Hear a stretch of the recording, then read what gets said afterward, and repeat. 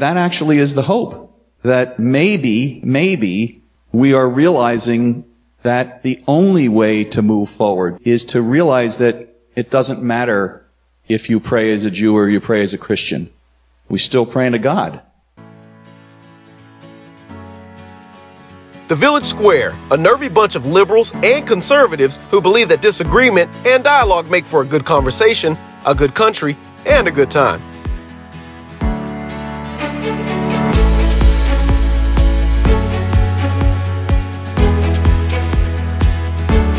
At the Village Square, we believe big things can happen when ideas collide inside the bonds of mutual respect. We're building the town hall of the 21st century across the partisan divide. At the Village Square, we talk about politics, religion, and race. You know, the topics your mom taught you never to discuss in polite company. When most separate, we gather across color, creed, and ideology. Listen, at the Village Square, we make pigs fly.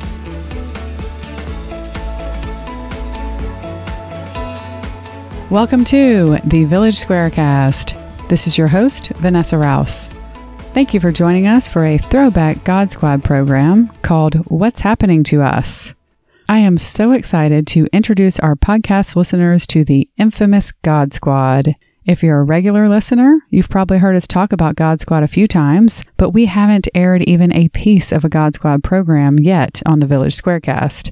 Well, that's about to change. New and old God Squad programs will be mixed in with our other topics on the Village Squarecast. And our new year of programming is about to begin, so be sure you sign up for Village Square's newsletter at tlh.villagesquare.us so you can attend the new events when they happen. All events are virtual for now, but if you get the newsletter, you'll be the first to know when we go back to in-person.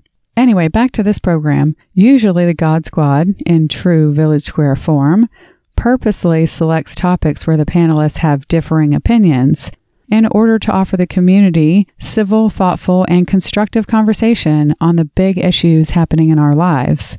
But this program was a little different.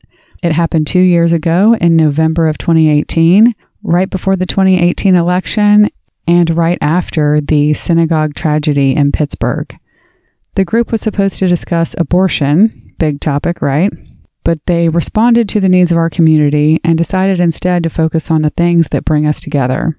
This is another event where I found myself astonished that it occurred years ago. It could have been yesterday. Even the short description for the event, written 2 years ago, sounds like it was made for 2020. Here's what it says. The tragic events of the last week have devastated an already polarized country. As we head into a divisive election, we seem to lack the capacity to be together even in times of national grief and trauma. So we've asked the God Squad to provide some much-needed perspective in this storm. See what I mean, you guys? That screams 2020 to me. So all that to say, this discussion was really helpful to me now in this current day, and I hope it will be for you too. All right, let's meet the God Squad. First up, Pastor Betsy Olette Zierden of Good Samaritan United Methodist Church. I think that happens as we get bogged down in the solutions, and the solutions sometimes divide us. And the solutions themselves are not the solution, right? Next up, we have Rabbi Jack Romberg, an original member of the God Squad representing Temple Israel, who has since retired.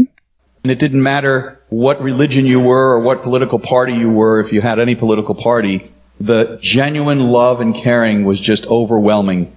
And I am convinced after that night that the way we can get our country on the best possible path is if we just continue to show this love and caring and put aside the other nonsense and understand we all have to take care of each other. We all have to be with each other, stand by with each other, and love each other.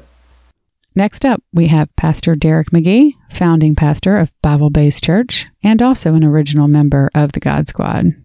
Those of us in the faith community, we have to return back to our faith traditions is what governs our political views, not the other way around. Next up, we have Father Tim Holita from Co-Cathedral of St. Thomas More. But our national politics has become like sports. It's hard for us to have a big influence on it, and I think that can really kind of cause us to be depressed. But if we focus more too on our own eating together, being together, I think it totally changed our perception of things too, to see each other as human beings. And finally, we have Dr. Gary Schultz from First Baptist Church. This was actually his first time joining the God Squad.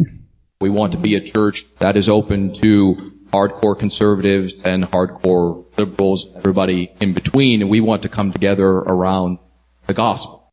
As you can probably tell, there was an issue with Pastor Gary's microphone during this program, causing him to sound a little choppy. Apologies to all of you and to Pastor Gary about that, but his points still come through and are very important, so please bear with us this time. All right, one last comment from me before we get started. One thing I noticed listening to this is how this event demonstrates what's so special about the Village Square, and how through these programs and relationships, they help to create a foundation in our community for us to stand upon in our most challenging moments. We talked about that in earlier episodes with regard to race and the local color program. Well, in just a minute, you'll hear how these faith leaders came together to support the Jewish community after the synagogue tragedy, giving people of all faiths an opportunity to grieve and come together in person, to mourn and process and connect. They had the foundation of these friendships and this history to build on during a time of incredible grief. Again, this has me thinking about today and how important our hometown relationships are in facing the hard work before us. All right, let's turn you over to the God Squad. Here's Pastor Betsy Olette Zierden, who was the facilitator of this program. Well, welcome to Good Samaritan. This is my first official day back to work in 4 months. I was on it's good to be back. So thank you for coming to my welcome back party. I was on a sabbatical and I was on a healing journey, and I feel so much better, and I'm so grateful to be here.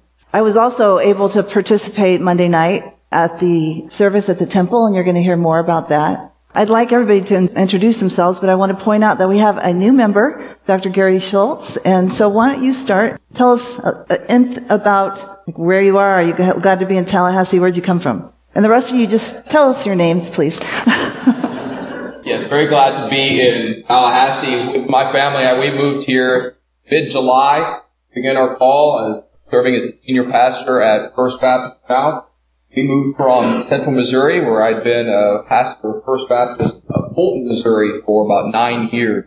Been married for 15 years, 2 little girls, 7-year-old, 5-year-old, and we found out in June we've got a third one on the way.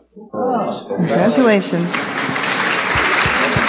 Wonderful to move to Florida. Now we will have a native Tallahassean. So excited about that, but it's been wonderful. Our church has been fantastic to us. We've already seen God bless in a number of ways. Looking forward to what He's going to do in the years ahead, and thankful that I get to be here with all. Hello, everyone. I'm Derek McGee, pastor of Bible-Based Church, and this is, season 8? I think so. It started in 2011. And so I'm fortunate enough to be one of the original members, and they keep asking me to come back, and I'm grateful for that. Good to see you all again. Father Tim Holita, Co-Cathedral of St. Thomas More. Jack Romberg, Rabbi at Temple Israel. Some of you might be here for the discussion on abortion, which has been postponed.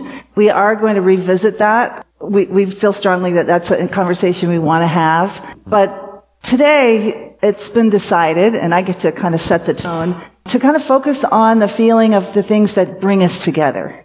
On Monday night, there was a service, and the feeling in that room was a palpable sense of unity. It seemed as if we were able to put aside differences and respect one another. My friend Jack invited me to offer the prayer from the Christian perspective, and I prayed a Christian prayer. I invoked the Trinity in the temple. Alvin Akhtas was invited to say some words and speak a prayer from the Islamic tradition, from his faith, and people responded beautifully. So before we begin, I want to read what happens when we don't cooperate. I'm putting the feminine touch here this morning by reading you a story from Aesop's Fables. Remember Aesop's Fables? Stories of virtue. right? Stories of virtue that we can all embrace. This is called The Mouse and the Frog, and it's very short. And here's the picture. On an ill-fated day, a mouse made the acquaintance of a frog, and they set off on their travels together. The frog pretended to be very fond of the mouse and invited him to visit the pond in which he lived. To keep his companion out of harm's way, the frog tied the mouse's front foot to his own hind leg, and thus they proceeded for some distance by land. When they had come to the pond, the frog told the mouse to trust him and be brave as he began swimming across the water. But no sooner had they reached the middle of the pond than the frog suddenly plunged to the bottom, dragging the unfortunate mouse after him. Now the struggling and floundering mouse made such a great commotion in the water that he managed to attract the attention of a hawk, who pounced upon the mouse and carried him away to be devoured. And since the frog was still tied to the mouse, he shared the same fate as his companion and was justly punished for his treachery. Well, Aesop's Fables puts it in a nutshell. If you plot the downfall of your neighbor, you often will be betrayed by your own treachery. We came together around a story of moral elevation, a phrase I have heard coined by John Haidt. And so my first question is, would you be willing to tell us your experience on the days before and the day of the service on Monday? How many of you were at the service at Temple Israel Monday? Right, just look, keep your arms up and look around. That's an amazing amount of people. So on Saturday morning we have a Shabbat morning service, and afterwards we always have a luncheon for those that are there. And during the luncheon, somebody came to me and said, "You should see what's just happening in Pittsburgh." And he shows me a news feed that showed that 4 Jews were murdered in a synagogue during the morning services. And that was shocking. So I went home, and when I went home, my wife had the TV on, and we were seeing what was unfolding. And as it just was getting worse and worse and worse, I mean, my initial reaction was just such anger at so many different, pieces. And then my wife reminded me and said, what about your friend John? And I'm thinking, oh my gosh. Well, my friend John is one of my closest friends from my college days. He was a roommate 1 year. We met as freshmen, and he's lived his whole adult life in Pittsburgh. I knew he's really active in the Pittsburgh Jewish community.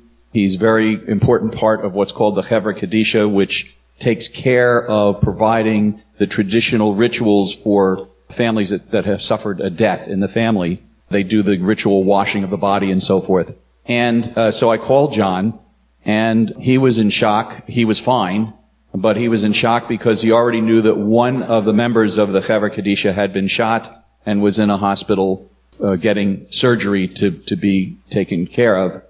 That's all he knew on that point on Saturday. But I got an email from a congregant saying that they had reached out to a city commissioner and that the city manager was going to be calling me. So the city manager, Reese Goad, who's new city manager, called me a little later in the afternoon, offered to provide, asked what we needed at Temple.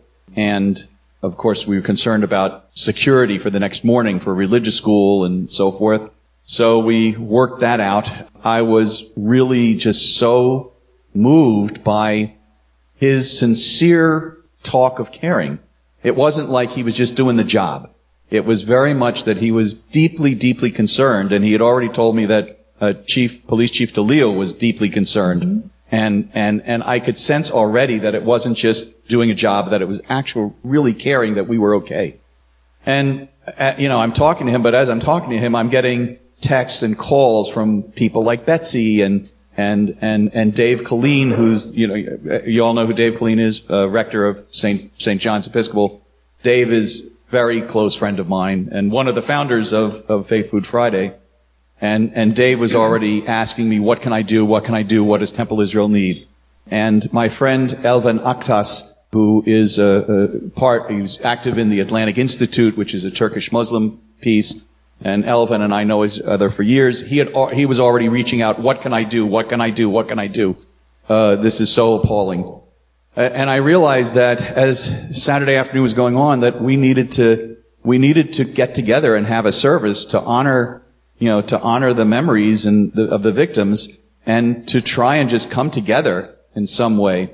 So the outpouring of emotion. Then Sunday was a day where we were at Sunday school. I went up to the policeman who was parked in our parking lot to thank him for being there. And he got out of his car and he came to me and he said, "What do you need me to do? I will do anything that the congregation needs." I'm getting teary now because he wasn't just a policeman doing his job. It was a policeman who really cared, was really concerned about what was happening to us. And so it was, and that was all day, talking to people and getting calls. And so we put the service together. I am so deeply grateful to Betsy and to Dave Colleen. These are people who are longtime friends of mine, and Elvan. And then, of course, Monday morning, President Thrasher from FSU, his office called, because there were a chunk of Jewish students from FSU that the Hillel organization, the Hillel is the organization that the Jewish students can belong to and be active in on campus, and the director of Hillel had called and said President Thrasher wants to come and be there with the students. So they had left with my administrator his cell number, and I've gotten to know Thrasher over the last couple of years, and we had already started to form a really nice relationship. And I called him. He was in his car on the way out to Panama City to reopen the FSU campus there. And he said, "I just want to be there for the students." I said, "Well, President Thrasher, would you mind actually sitting with us on the pulpit and saying a few words?" And he goes, I'm so honored that you would ask me to do that. So his response was just so, again, filled with caring, and not just obligation, but true caring. So Monday night comes, and we had originally set up the main sanctuary with 379 chairs. And the idea was to have other chairs, and then we have a wall that separates the sanctuary from the social hall. And the idea was that if the sanctuary filled up, we would then open the wall and have people sit in the additional chairs. Well, it was called for 6:30. By 5:15, we already had a bunch of people there. So the staff made the decision, well, we're not even going to close the wall, we'll just leave it open. And by 6 o'clock, it was clear that everything was getting filled. By 6:30, when we started the service, people were still pouring into the building, and there was not one seat left. The walls were filled with people all the way around, and it was just blew me away about the genuine caring. And in the aftermath, so many Facebook messages from people, so many posts.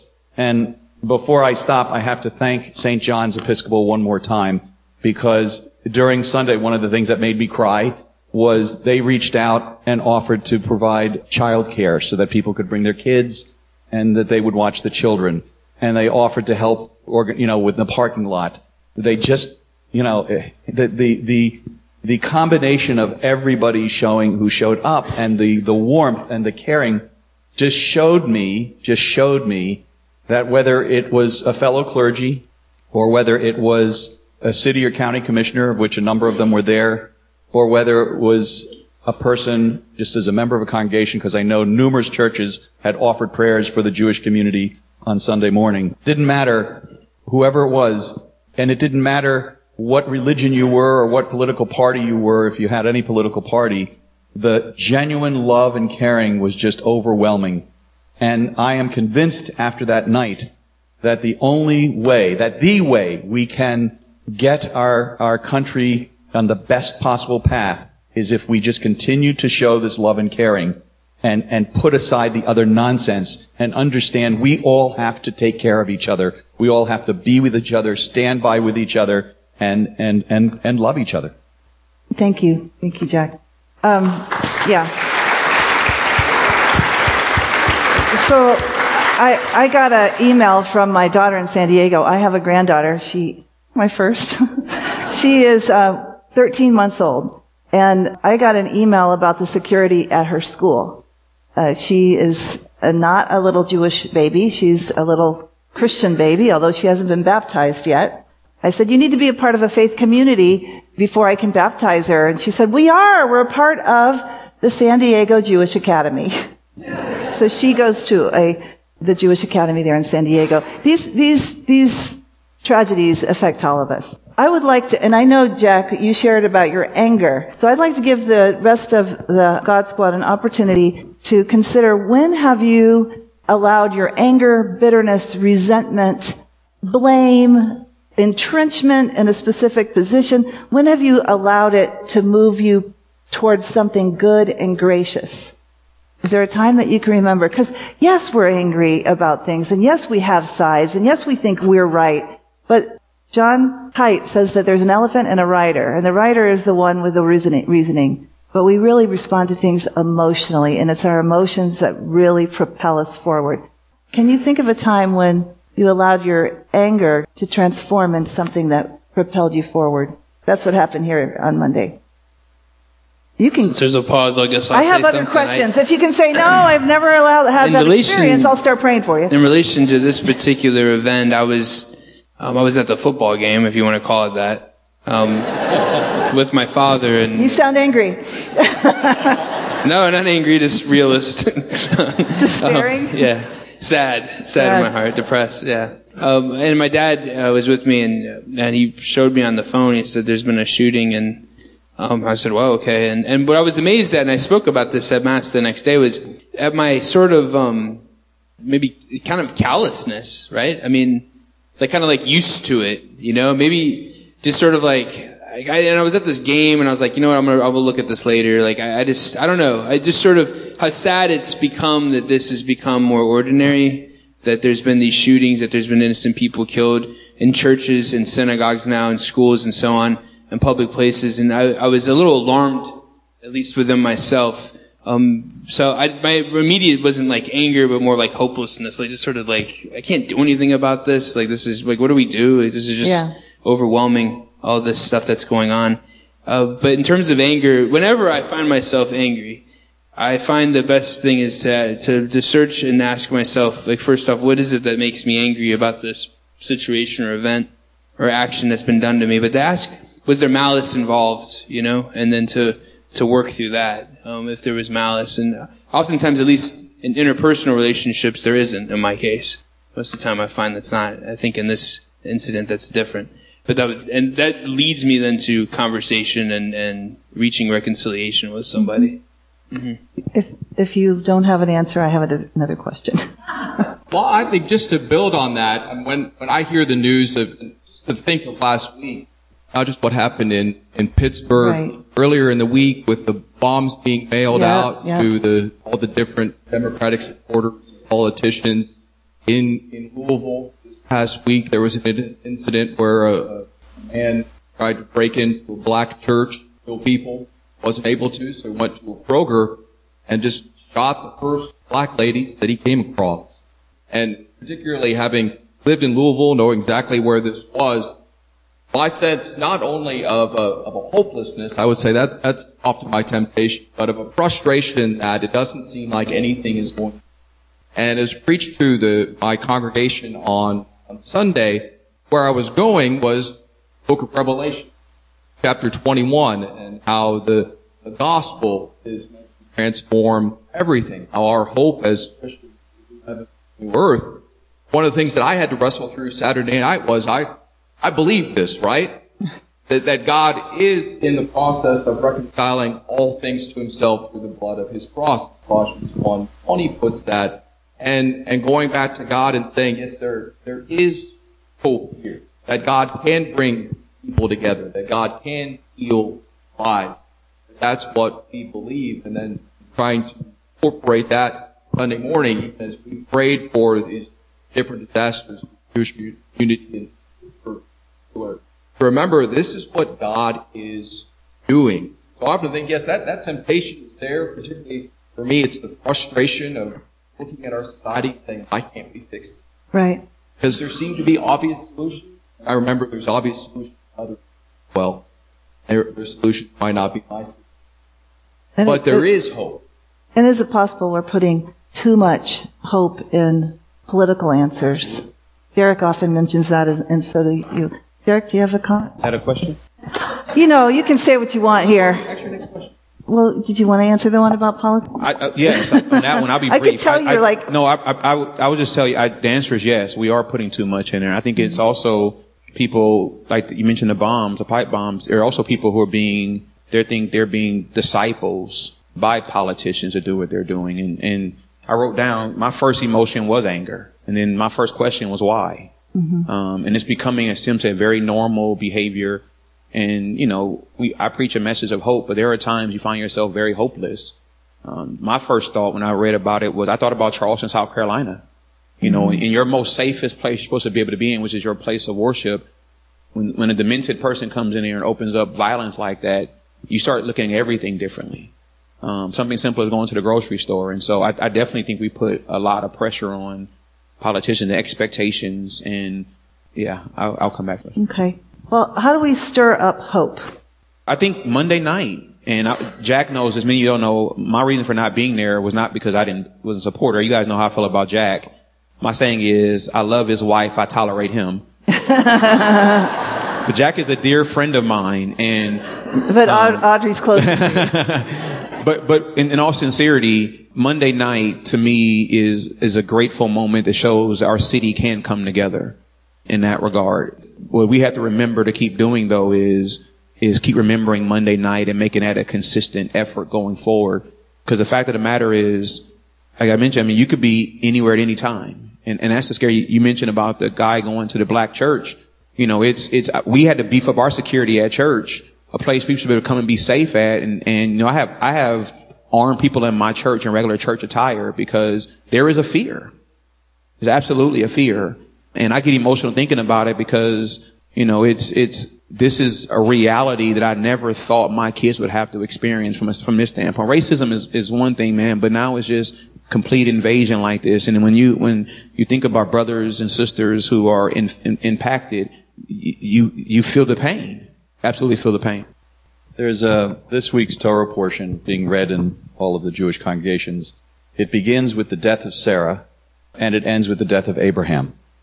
And what's noted in Jewish commentary is, of course, we all know that Ishmael, who was Abraham's first son, but done, you know, through Hagar, Sarah's handmaiden, Ishmael and Hagar were kicked out of the camp just before Abraham takes Isaac up to the Mount Moriah to perhaps sacrifice him.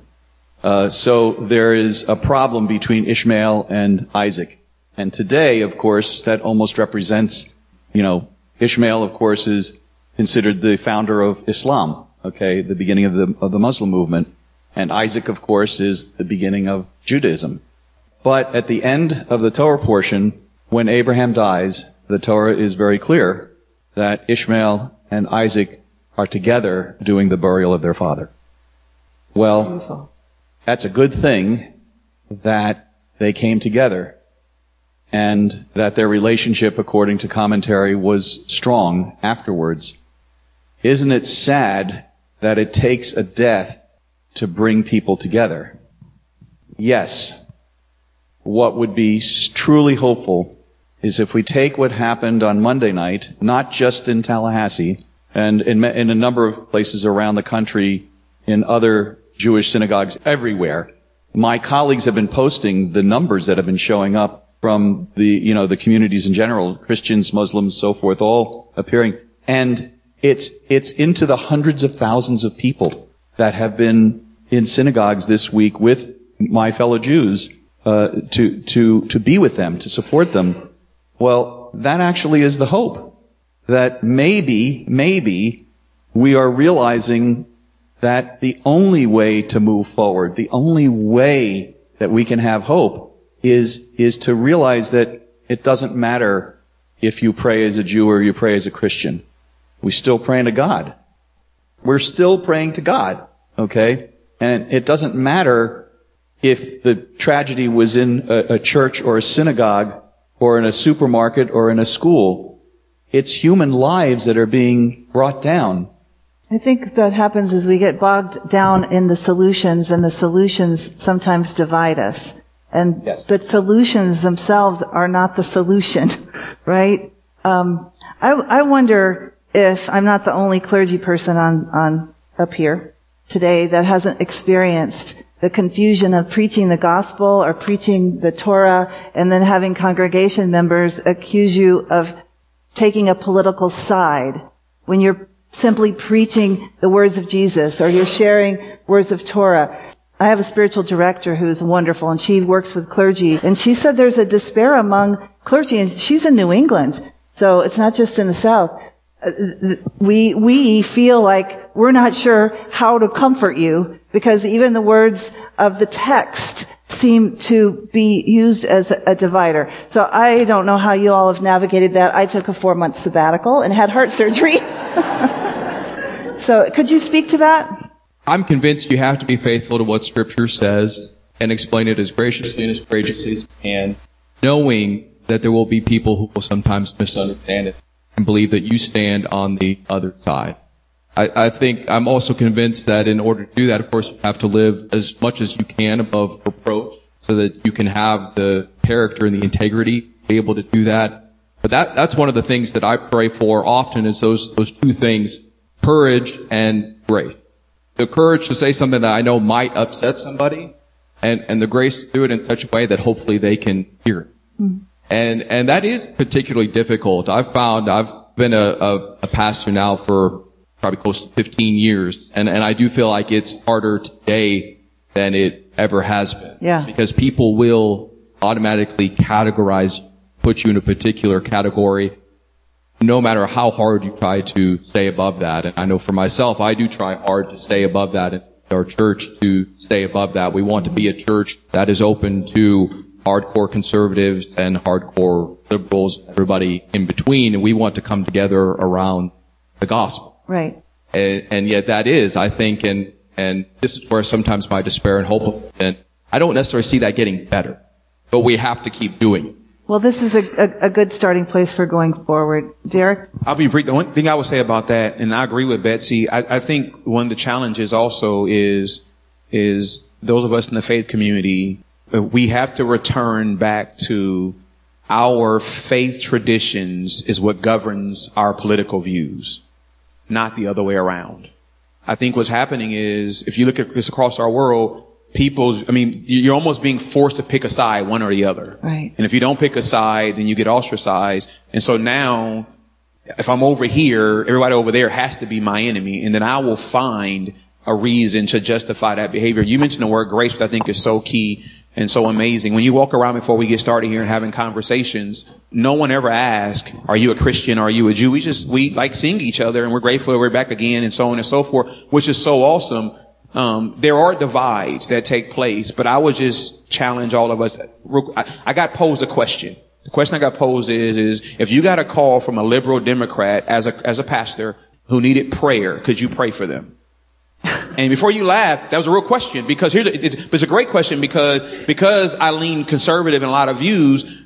I had to ask myself that same question back, and the answer should always be yes. But in this time, the person who asked the question asked that because based on today's timing, the assumption by some is that you would only deal with those who have the same views you have. And although my answer was yes, I can, I think about that because I do know people who probably wouldn't have said yes. And I think the question is so key. I haven't dealt that from my congregation, people questioning from the text standpoint. I've had it from the other end is I'm very hardcore on trying to diversify our church.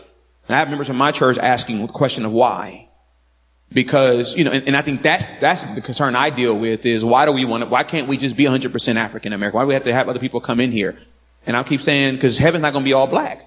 Right on. But here's why you need to understand that. They're asking the question because many of my congregants, their safe haven is church. Right. And when an incident happens, like a Charleston, for example, there are some who look a second and third time at those who are not black. And so when they ask that question, it's in that vein. And in dealing with that, that's where my hopelessness comes is how do you tilt that mindset to believe in the scriptures wholeheartedly? Well, I remember the time we were actually at St. Thomas More and the topic of poverty came up. And you had a very progressive stance in the opinions of many in the congregation and on the panel even. But it was out of your experience and out of the gospel. It wasn't political. And I respect you so much for that. And I actually think that rather, I'm not really disagreeing with my friend Derek. I just am kind of putting it in a little different perspective.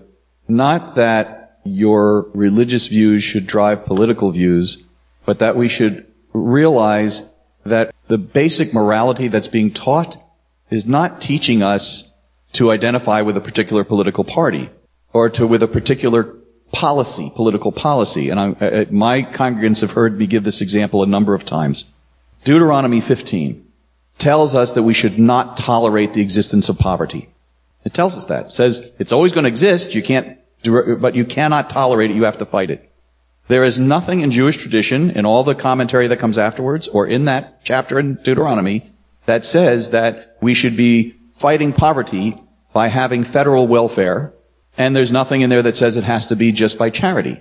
It just says we shouldn't tolerate poverty. And so we need to get together and come up with, okay, how are we going to address poverty? And say that is the moral stand we should take. That should drive whatever we decide in our political world. Not that the political world should be this way or that way based on something from the Bible. There's been a recent study by Yang Bai from the University of California. The study is measuring the effect of awe. It's been shown by this study that when we experience the emotion of awe, we are smaller in ourselves, and we see the world in a greater way. I experienced awe on Monday night. Can you think of a time when you experienced awe and it changed your worldview? And if you can, how can we create more experiences of communal awe that might move us forward? I've had, I can think of numerous that are related to what we're talking about. I can think of when we had Parvez come. Was that about a year ago? A Muslim, and share with us. We had a great discussion on Islam. I learned a lot. It definitely opened up my view, changed a lot. I had a great chat yesterday with a man that I meet with regularly from my parish. He's from Honduras. And I asked him, I said, what's your take? He's an American citizen. And I said, what's your take on this whole caravan business? I really was interested to hear what he had to say. And for a man who lived in that poverty and has told me before that he actually grew up at one point eating dirt, and would have, parasites and so on in the poverty that he lived in. His view on this was fascinating. And I was in awe again, to kind of be connected in some way to this situation there. He didn't have a political solution to this problem, but I think his main point was to see that as a cry of help. That these people are willing to do this because of the poverty that they're experiencing, and to hear it firsthand from someone opened my mind. When I experience all I have to do is think about this universe, first off. Mm-hmm. Right. If I just think about the fact that I exist, that changes everything. And I have a picture on my office wall of a nebula that's like 3,500 light years away. And if I'm in the middle of some heavy stuff, which is on a daily basis, right above that person is the nebula, And I can look at the nebula and I can remember that thing's really far away. It's doing whatever it does. Like this world, the universe, and it just puts things into perspective, right? And in light of that, let's put things into perspective here too, as tragic as these things are. Yeah. This is a great community. This is a great town. And the fact that we're here today, I think, demonstrates that. And I think it's important for us to also have hope. What happened Monday evening over at Temple, these gatherings, these different things we're doing, the things that the Village Square is doing. There's a lot of great hope. The response to the hurricane? The response to the hurricane is incredible. If that wind didn't cause awe, I don't know what did. The fact that we can get up here and talk, right, and be together and so on. Can I make one more point? Is that okay? Please. I won't say anything again after this. Really? I just got permission to talk as much as I want. Great, sit back. I wonder sometimes what would be helpful in our country, and maybe this is something to explore later, is if we were more local. Because I think the frustration when I hear about what happened in Pittsburgh is that it's so far away that I can't do anything about it, or very little I can do immediately, right? Whereas when we're local, like what happened with the hurricane, people come together. Right. What I'm seeing happening in my brother priests in Panama City, seeing what they're doing over there and the way they're serving people is a beautiful thing. But to be more local, right? You lament the fact that you hold candidate forums in your church and no one shows up to listen. I mean, but our national politics has become like sports. And it's so much, it's hard for us to have a big influence on it. And I think that can really kind of cause us to be depressed. But if we focus more too on our own eating together, being together, I think it totally changed our perception of things too, to see each other as human beings. We have to live together as community. And if our existence is in cyberspace and my relationships to others and politics is only through cyberspace, I think that's where we have a lot of our division and what's going on in our world. Well, speaking of that, I recently, for my own well-being and the preservation of my spirit, I canceled my newspapers except for the local paper. And I always made an effort to read papers from varying perspectives. So I canceled the Wall Street Journal. I canceled the New York Times. I'll hear about the big news, but I kept the Democrat because I want to know what's going on in your lives. Well, for me, my moment truthfully came last year, September. I was blessed to go to Uganda, and it was a dream come true. I wanted to go to Africa. I didn't really have a particular place, but I got a chance to go to Uganda, and I was there for 7 days. And it puts life in perspective, ladies and gentlemen.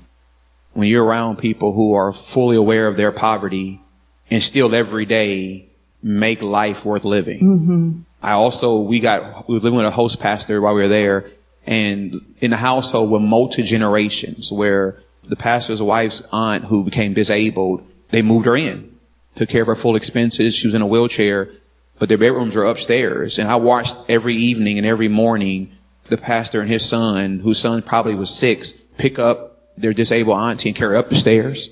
Every night, and every morning bring her back down, never complain, never gripe, never moan. I watched this play out. I had a chance to watch this. These individuals who are fully aware of their struggle.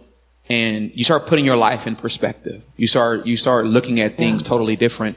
Going to worship and watching people come out of the woods and walking in full regalia in the hot African sun and staying at church 2, 3, 4 hours. People who walk miles to get there and just happy to be amongst everyone else. You start looking at things a whole lot differently. And there's a lot that goes on in Africa, at least in Uganda where I was. But you can't help but have your life change in that regard. Tim mentions about local, and I always say this from a political standpoint. National politics irritate me, but local politics affect me. And we got to remember that what happens indeed, it irritates me. It really does. But locally, it impacts me. It affects me. And it's flipped. We become so consumed by national. If you watch Fox News, it's one spin. You watch CNN, it's another spin. It goes back and forth. I'm in a political season now, and so I've read 15 polls over the last 6 days. Every poll has had this guy up, this guy down, and you're following all these things that happen. I got clients who are very, very concerned about the outcome. And here's the fact of the matter. Here's what I know to be true. Come November the 7th, the sun will rise in the sky. But you forget about that because you're worried about who's going to win and not win. And so I've learned to dial back into the simple moments, the simple moments of my 8-year-old daughter being happy when I come home. Yeah. Those type of things that I sometimes forget about and you don't realize. And Jack mentioned earlier, sometimes it's death that shakes you and awakes you and brings people together. But I don't want that to happen for me to have to really appreciate what I have and who I have around me. But Uganda really, it changed me in a major way where I really started appreciating the simple things and started being mindful that this person has next to nothing and still loved me the whole time I was there. Come on, Derek. It's not that bad. I think we're ready is that what you're waving? We're ready to take some questions or comments from the audience. So back to the previous comment regarding hope. I'm fairly cynical. And yes, as my wife so sarcastically responded. She mentioned she didn't screen this question. So don't hold it against others who are associated with me. Anyway, in terms of hope, my question is why? Why must we have hope? Why is hope necessary, especially in these in terms of my own religious context, right? I'm fairly cynical, bearish on the issue of, say, racial reconciliation within American evangelicalism. It's been 400 years now, and we thought we were somewhere. And then 2 years ago, we actually weren't as far along as we thought we were. So there are some things that are fairly revealing, or as a matter of fact, that some of these things are not going to be resolved. I don't believe, for example, that American evangelicalism will defeat racism, right? So why must we have hope? Or rather, perhaps we should define hope. Hope in what? Hope in who? Why hope? And what does hope do for the marginalized and the people that are on the fringes? I mean, that doesn't necessarily, this whole get up, look at the sun is going to rise again November 7th. But my kid might still get shot, my church might still get broken into, massacres are still going to happen. So why hope? Harry? For me, hope is the belief that things will not always be like.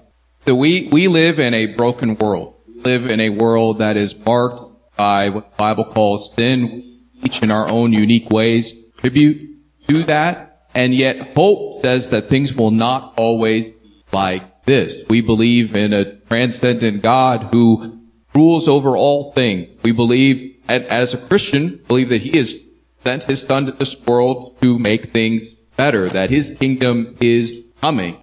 Hope ought to be found, I believe, in more concrete expressions. I think sometimes we have these ideas, well, yes, that the racial reconciliation must be solved, but what about when racial reconciliation actually takes place between two people or in a congregation where it hasn't before? That's progress. That's hope. That's progress. Okay. And I think that's, if we lose hope, if we give into our cynicism, we begin to lose the gospel, or that things will be better. We begin to lose the motivation to actually live in such a way that things can be better.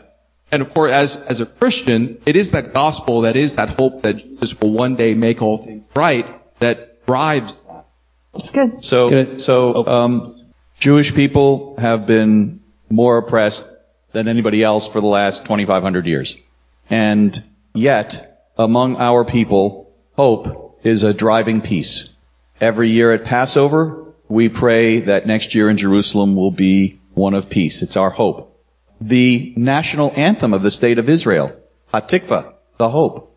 Now, why do we have it after all this oppression? Because at every turn where we face moments of suffering, we gather together our strength, we express our faith in our religion, in our approach to God, and we see things that start to push us in a better way. And you're still here. We're still here. They tried to kill us. Okay. We're still here. Let's eat. Theodore Herzl saw what was happening to Dreyfus in France in 1898 and started the Zionist movement, which ended up just after the Holocaust in the creation of the State of Israel. Well, that's something incredibly hopeful for all of us who are Jewish. Okay? My dad was fleeing from Germany in 1939, barely getting out just as the war broke out. He came to America, and his life changed from one of oppression to one of incredible hope. And so, yes, look at the new generation coming up. They are so much less prejudiced than my generation. That's hope. That's hope. I just can I say something to the hope? I mean, my answer, quite much like Gary, I think, and also in some ways Jack, it's because I believe in God. But that I think we have gotten to a point, or so comfortable that any kind of suffering we just try to avoid and get rid of. And you pick the tragedy and you pick the disaster, and there's no amount of punishment. You mentioned racial things. Like, we could give every dollar there is to every African American in the United States, and that wouldn't solve the problem, and it wouldn't alleviate the suffering that's taken place. So for me as a Christian, how does God bring good out of the suffering, and how do I embrace even like the things I don't want in my life? This hurricane, how did God bring good out of this? Right. Amazing things are happening. Yeah, houses are lost and stuff, but that's not the most important thing in the world, right? It's sad for the people who actually lost their lives.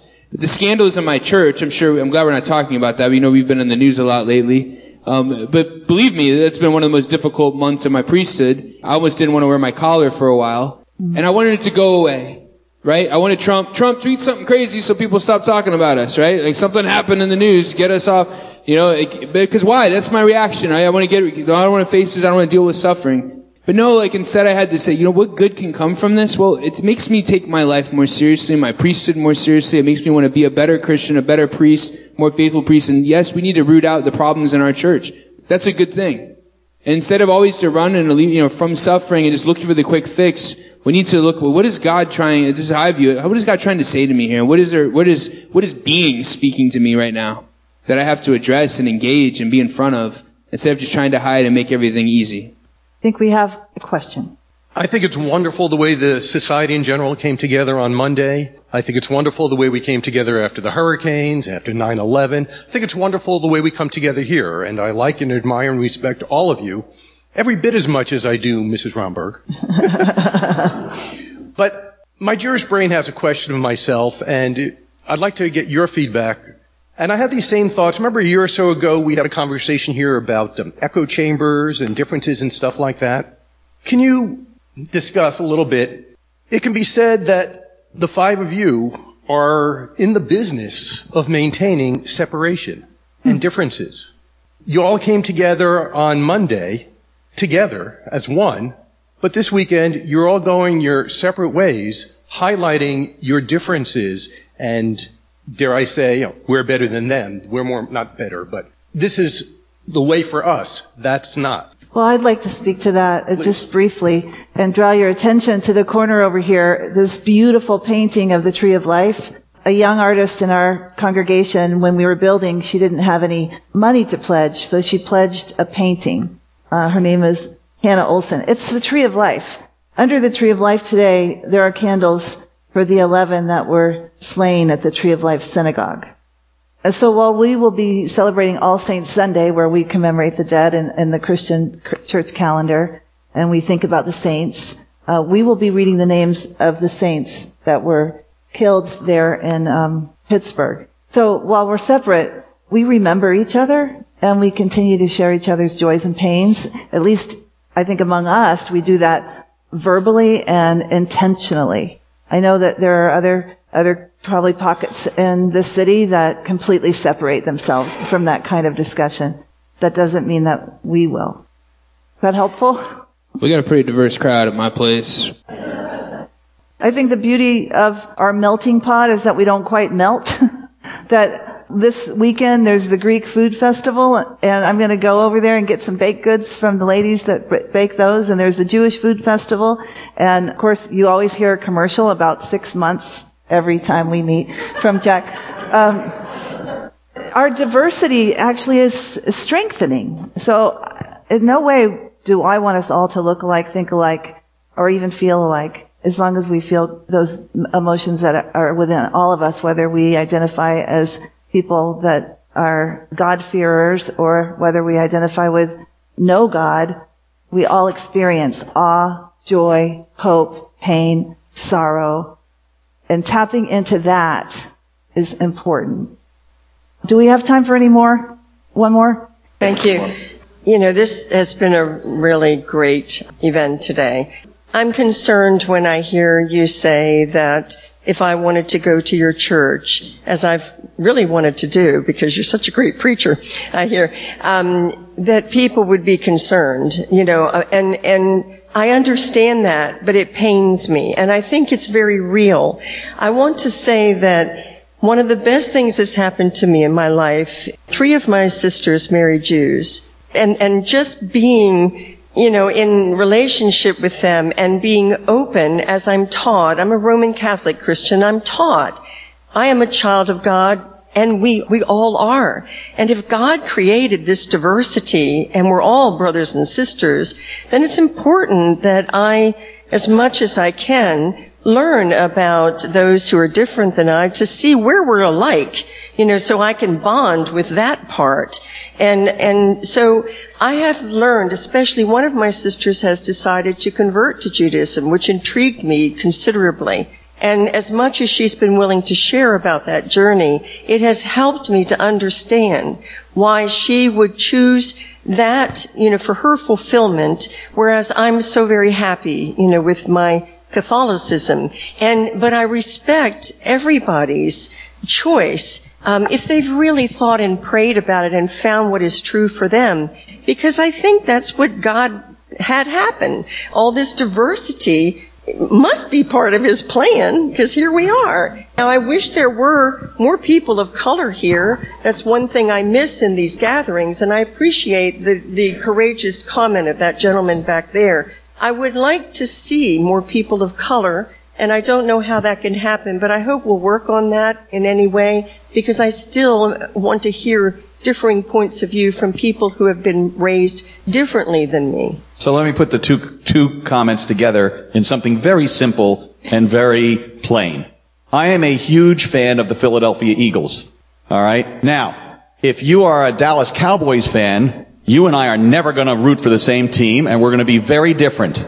However, there's no reason why we can't have a really good talk about football and have a really good time, going back and forth about football. My daughter's in-laws are huge Patriot fans, okay? But yet, we talk about football and we have a great time together because yes, we are different in our perspectives, but we can come together to have a good conversation. All of us up here view the relationship with God in a different perspective, and we pray in different ways, in ways that our congregations feel comfortable in, okay? But I don't see any of us up here coming and opening our fists and saying, "Oh, no, you're evil, you're this or that." No, we all acknowledge that each of our perspectives are needed for each of our groups and each of our congregations, but the underlying thing is morality, is the presence of God, and we all would agree that we're trying to go in those directions. And I'll just real quickly, you're always invited. Seriously. I think it's important to note, I have a multi-generational congregation. And so some of the older ones who have a longer memory may have the greatest struggle. I have a lot of millennials, and they're for everything and against nothing. But what I'm proud of is you'll never come and not feel loved. In sidebar conversations, it's when you think about people, they know their context, and the context is they were used to growing up in a church full, everybody looked like them.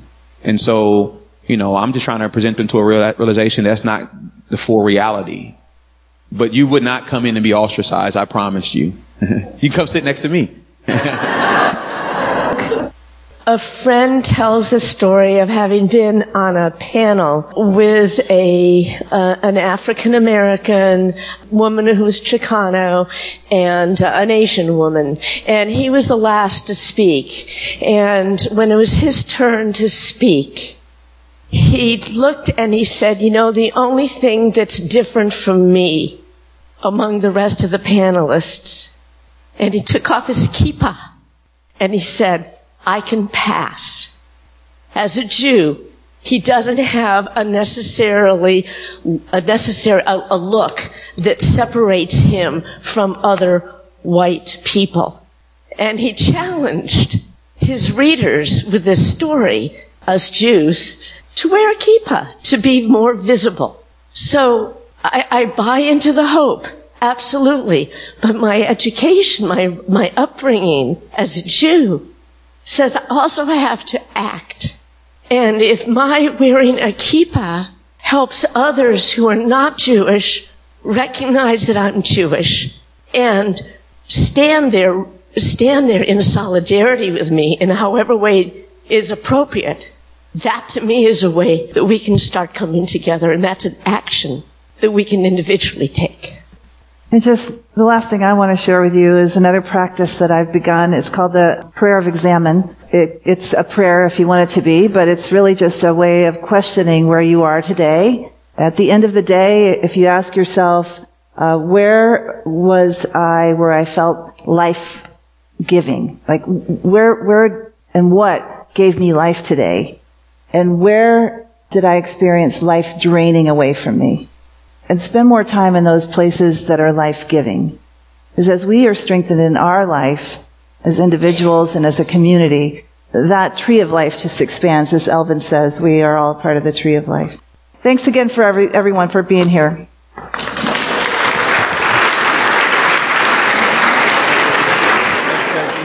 Hey there, it's Vanessa, your podcast host. A huge thanks to the God Squad members and attendees for this hopeful and very important program. After spending the last couple of weeks listening to old God Squad programs, I have so much love for this group of people and this program. I think I've only attended one God Squad program in person, so this group is really new to me, yet I already feel like I know them. Whether you're a God Squad regular or a new listener, I hope you enjoyed this program and maybe you're even feeling a little more hopeful. God Squad is just about to begin their 11th season, and they have an incredible lineup of topics. You can visit our website and subscribe to our newsletter at tlh.villagesquare.us to see program topics and stay up to date with everything that's happening at the Village Square. And of course, please subscribe to the Village Squarecast in your favorite podcast app or on our website at tlh.villagesquare.us/squarecast. By subscribing, you can stay up to date with our weekly podcast episodes, airing our new programs and also some of our favorite throwback programs. This podcast is still relatively new, so reviews are especially important. We'd be so grateful if you'd take just a minute to give us a review in Apple Podcasts or wherever you get your podcasts. We appreciate you listening to What's Happening to Us. Until next time, we challenge you to reach out with an open heart and mind to someone who doesn't look or think like you. It changes everything. We'll talk to you soon, and thank you so much for listening to the Village Squarecast.